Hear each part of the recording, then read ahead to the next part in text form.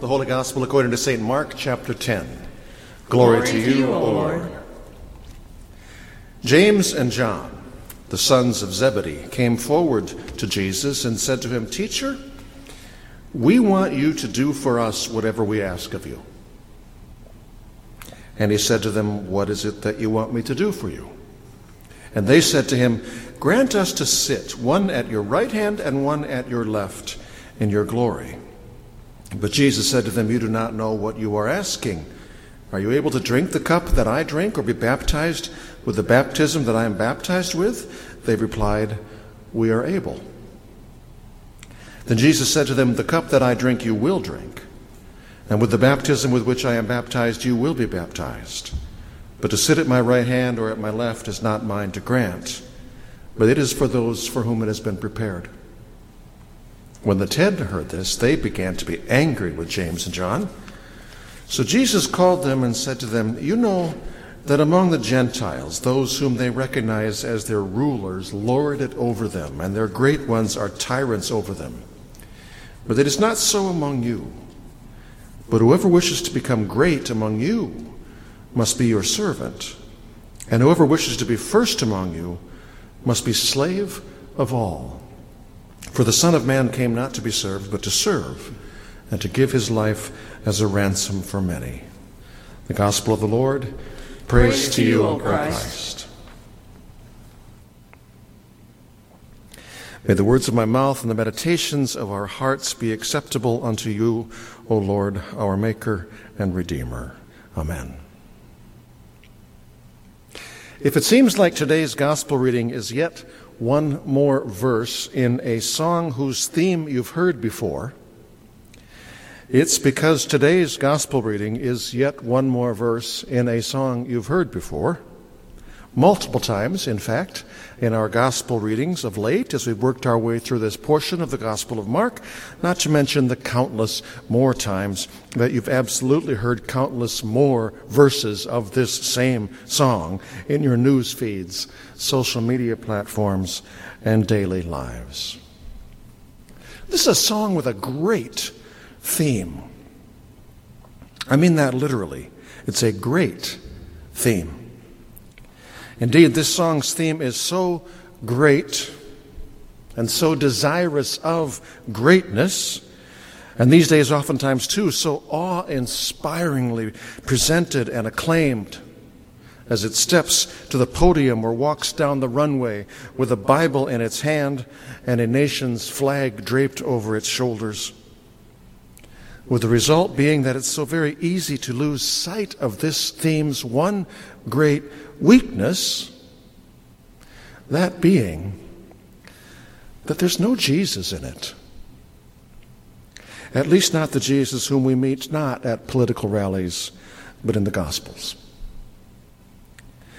This morning's Gospel of Mark verse of this song begins with an opening line sung by James and John when they pull Jesus aside to say, "Teacher, we want you to do whatever we ask of you." Oh, my goodness, greatness. A word of advice: beware of the prayer that begins, "God, I want to tell you what to do." Because, of course, that is a prayer whose primary theme is "my will be done." And that, of course, is a prayer whose primary goal is to change God according to my desires, to get God to run the universe, or at least my particular little corner of it, guided by my incredible insights and wisdom. And to be sure, Jesus did say elsewhere that we can in prayer ask for anything, and so we certainly can, and boldly at that, but context. Again, he said we can ask for anything in his name, which no doubt means a lot of things. But one thing it surely means is the humility of acknowledging that whatever we boldly ask and expect him to say yes to should somehow be in accordance with his values and desires. For as we, I think, often do have the impression that the primary purpose of prayer is to change God according to our will. In fact, a more important purpose for prayer is for us to be changed according to God's will. But James and John weren't interested in that. Teacher, they said, we want you to do for us whatever we ask.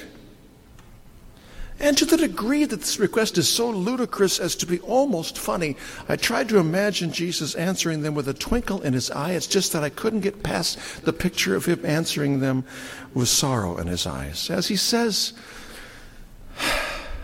perhaps even with a sigh, and what do you want me to do for you? He asked, but the reason I wonder if he did sigh is because I'm pretty sure he already had a pretty good idea of where this was pretty much already heading.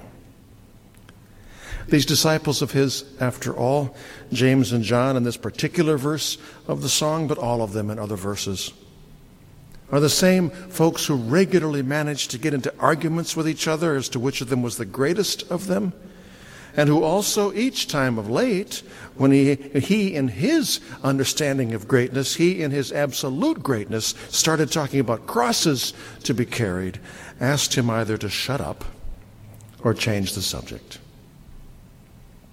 So he asked, but surely he wasn't shocked when they answered, grant us to sit, one at your right hand and one at your left, in your glory. And Jesus said, you don't know what you're asking. There's the understatement of the year. And then he said, are you able to drink the cup that I'm going to drink from? And they said, yes. There's the overstatement of the year. And Jesus said, you will indeed drink the cup I drink from, which was his way of saying that faithfulness was going to lead him to a place where there would be a suffering price to pay for it. And whether they understood it at this moment or not, the day would come when faithfulness would lead them to suffering too. But then Jesus said, but the rest of what you're asking isn't mine to give. Our second reading these recent weeks has been from the book of Hebrews, which says that Jesus come to earth was not just fully human, but also perfectly human. And here we see that therefore even for him, that means submitting to a will that is greater than his own, which we see most dramatically clearly, of course, in the verse to that theme he will chant in the dark shadows of that Thursday night, when with blood sweating from his brow and Satan whispering in his heart and Judas leading the sin and hate of the whole world his way, he prayed, asking as boldly, as honestly as he knew we can, Father, can there please be another way? I don't want this way. We aren't told then whether what he heard in response to his prayer was silence or a still small voice or the rustle of angels' wings. But what we are told is that what Jesus, in the perfectness of both humanity and divinity, then went on to pray was this prayer: Father, thy will, not mine, be done. James and John, on the other hand, in the verse of the song they are singing in this scene, were precisely not chanting that prayer. For what they precisely wanted was for their will to be done, which meant not only they wanted Jesus to pat them on the back and thank them and congratulate them for being the very best followers he ever had, they wanted him to do that publicly. When the glory got here, they wanted Jesus to say, come on up here, you guys. Ladies and gentlemen, I just want to tell you I couldn't have done it without these two. Let's just all give it up for James and John, the best disciples a Savior ever had. And when the other disciples got word of this, they, Mark tells us, not surprisingly, were angry. Except, of course, that in their anger they didn't say, oh my goodness, don't James and John understand that greatness isn't about being recognized and rewarded and thanked and praised for following Jesus? No.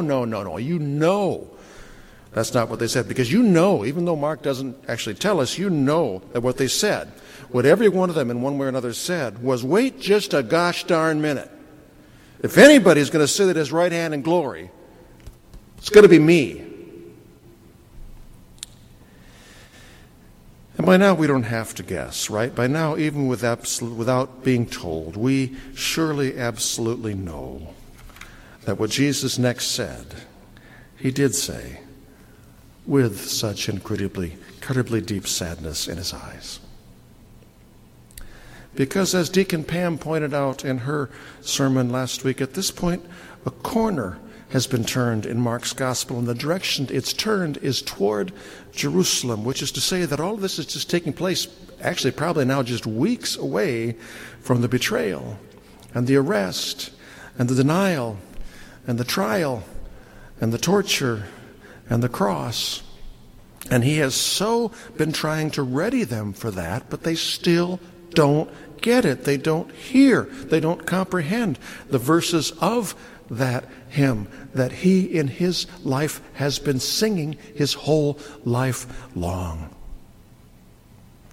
They don't get that it's not about receiving, it's about giving. It's not about being thanked, it's about being thankful. It's not about being what somebody does to lift you up, it's about what you do to lift somebody else up. It's not about being rewarded, it's about being faithful. It's not about being applauded noisily.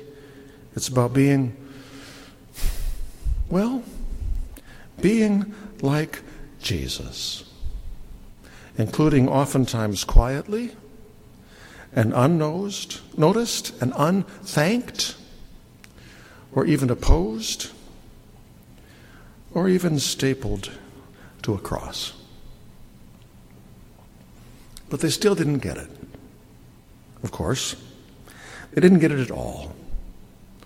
And so one more time now, with the cross now clearly on the horizon of his gaze, that cross being where he literally would give his all for all, he said to them, and he says to us, you know that in this in-your-face, I'm number one world, most of those who are recognized for their greatness flaunt their greatness.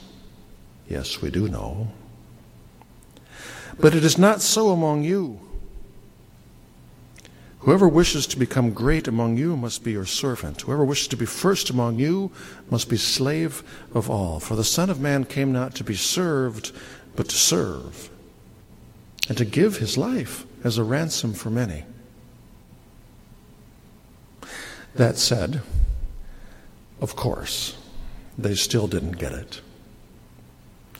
For the melody of this world's songs were still earworms.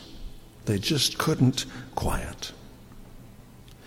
And so when the cross was just hours away, he would try one more time. He would try on that Thursday when he would take a towel and a basin of water and kneel down to wash their hot and tired and dirty and surely stinky feet at the end of a long day.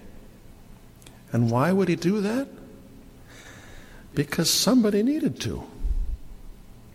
And he was just never the type who said that that somebody should be somebody else. Somebody not as important as somebody like me. An old story, as best I can tell, it's historically true, but it makes a point either way. It's from the American Revolution, when, says the story, a man in civilian clothes and on horseback rode toward a group of soldiers repairing a defensive barrier. It was hard work, and it had been raining, so it was muddy work. One of the soldiers was standing aside shouting instructions, but making no attempt to help, even though it seemed pretty obvious that help would be helpful. Asked why, the rider, the one barking the orders, said with great dignity, "Sir, I am a corporal." The stranger apologized, dismounted, and proceeded to help the exhausted soldiers. The job done, he turned to the corporal and said, "Corporal, next time you have a job like this and not enough men to do it, go to your commander-in-chief, and I will come and help you again." And with that, it is said, George Washington got back on his horse and rode on. In the language and practice of the world, when the world is at its best, it's called being a servant leader. I've known and worked with and worked under people who have not only admired servant leadership but also aspired to such and modeled such. They blessed me, and they blessed others. Unfortunately, the world, including these sort of United States of America these days, doesn't seem to be as blessed these days with as many who do admire and aspire to such. As greatness seems more and more often these days to be understood by many in the language of rising dominantly and even derisively in victory over others rather than serving the needs of others, which, if that is true, is to say that in ways that have nothing to do with money, but a lot to do with our souls, we as a world and as a nation are collectively poorer than we used to be. In the language and practice of the faith, when faith is at its best, it's called following Jesus. Not to be rewarded or noticed or applauded, but rather gratefully to pay forward to others in their need. The love and grace and healing and help which we know reached to that cross to reach to us in our deepest need. Unfortunately, it seems to me, too many of those who are the loudest about Jesus these days are loudest with things which, from where I sit, have nothing to do with Jesus, for they have nothing to do with love, which, if that is true, is to say that Christianity's collective public witness to a gospel rooted squarely in God's love and God's grace is poorer than it used to be. Which some might think means that these are therefore surely discouraging times to be the church. I choose to think otherwise. I choose to think that these days, when it is surely plenty dark out sometimes, are the best opportunity we've ever had to be Christ's true church. By serving, by loving, by going against the grains of hate and fear, because ingrained upon us is the beautiful grain of God's grace. And in doing so, to shine in the dark, not with shouts that say, "Okay, world, here I am," but rather with love, which, every time it's the real thing, says to the world, "Here's Jesus. For in him, oh my goodness, greatness, is grace." Amen.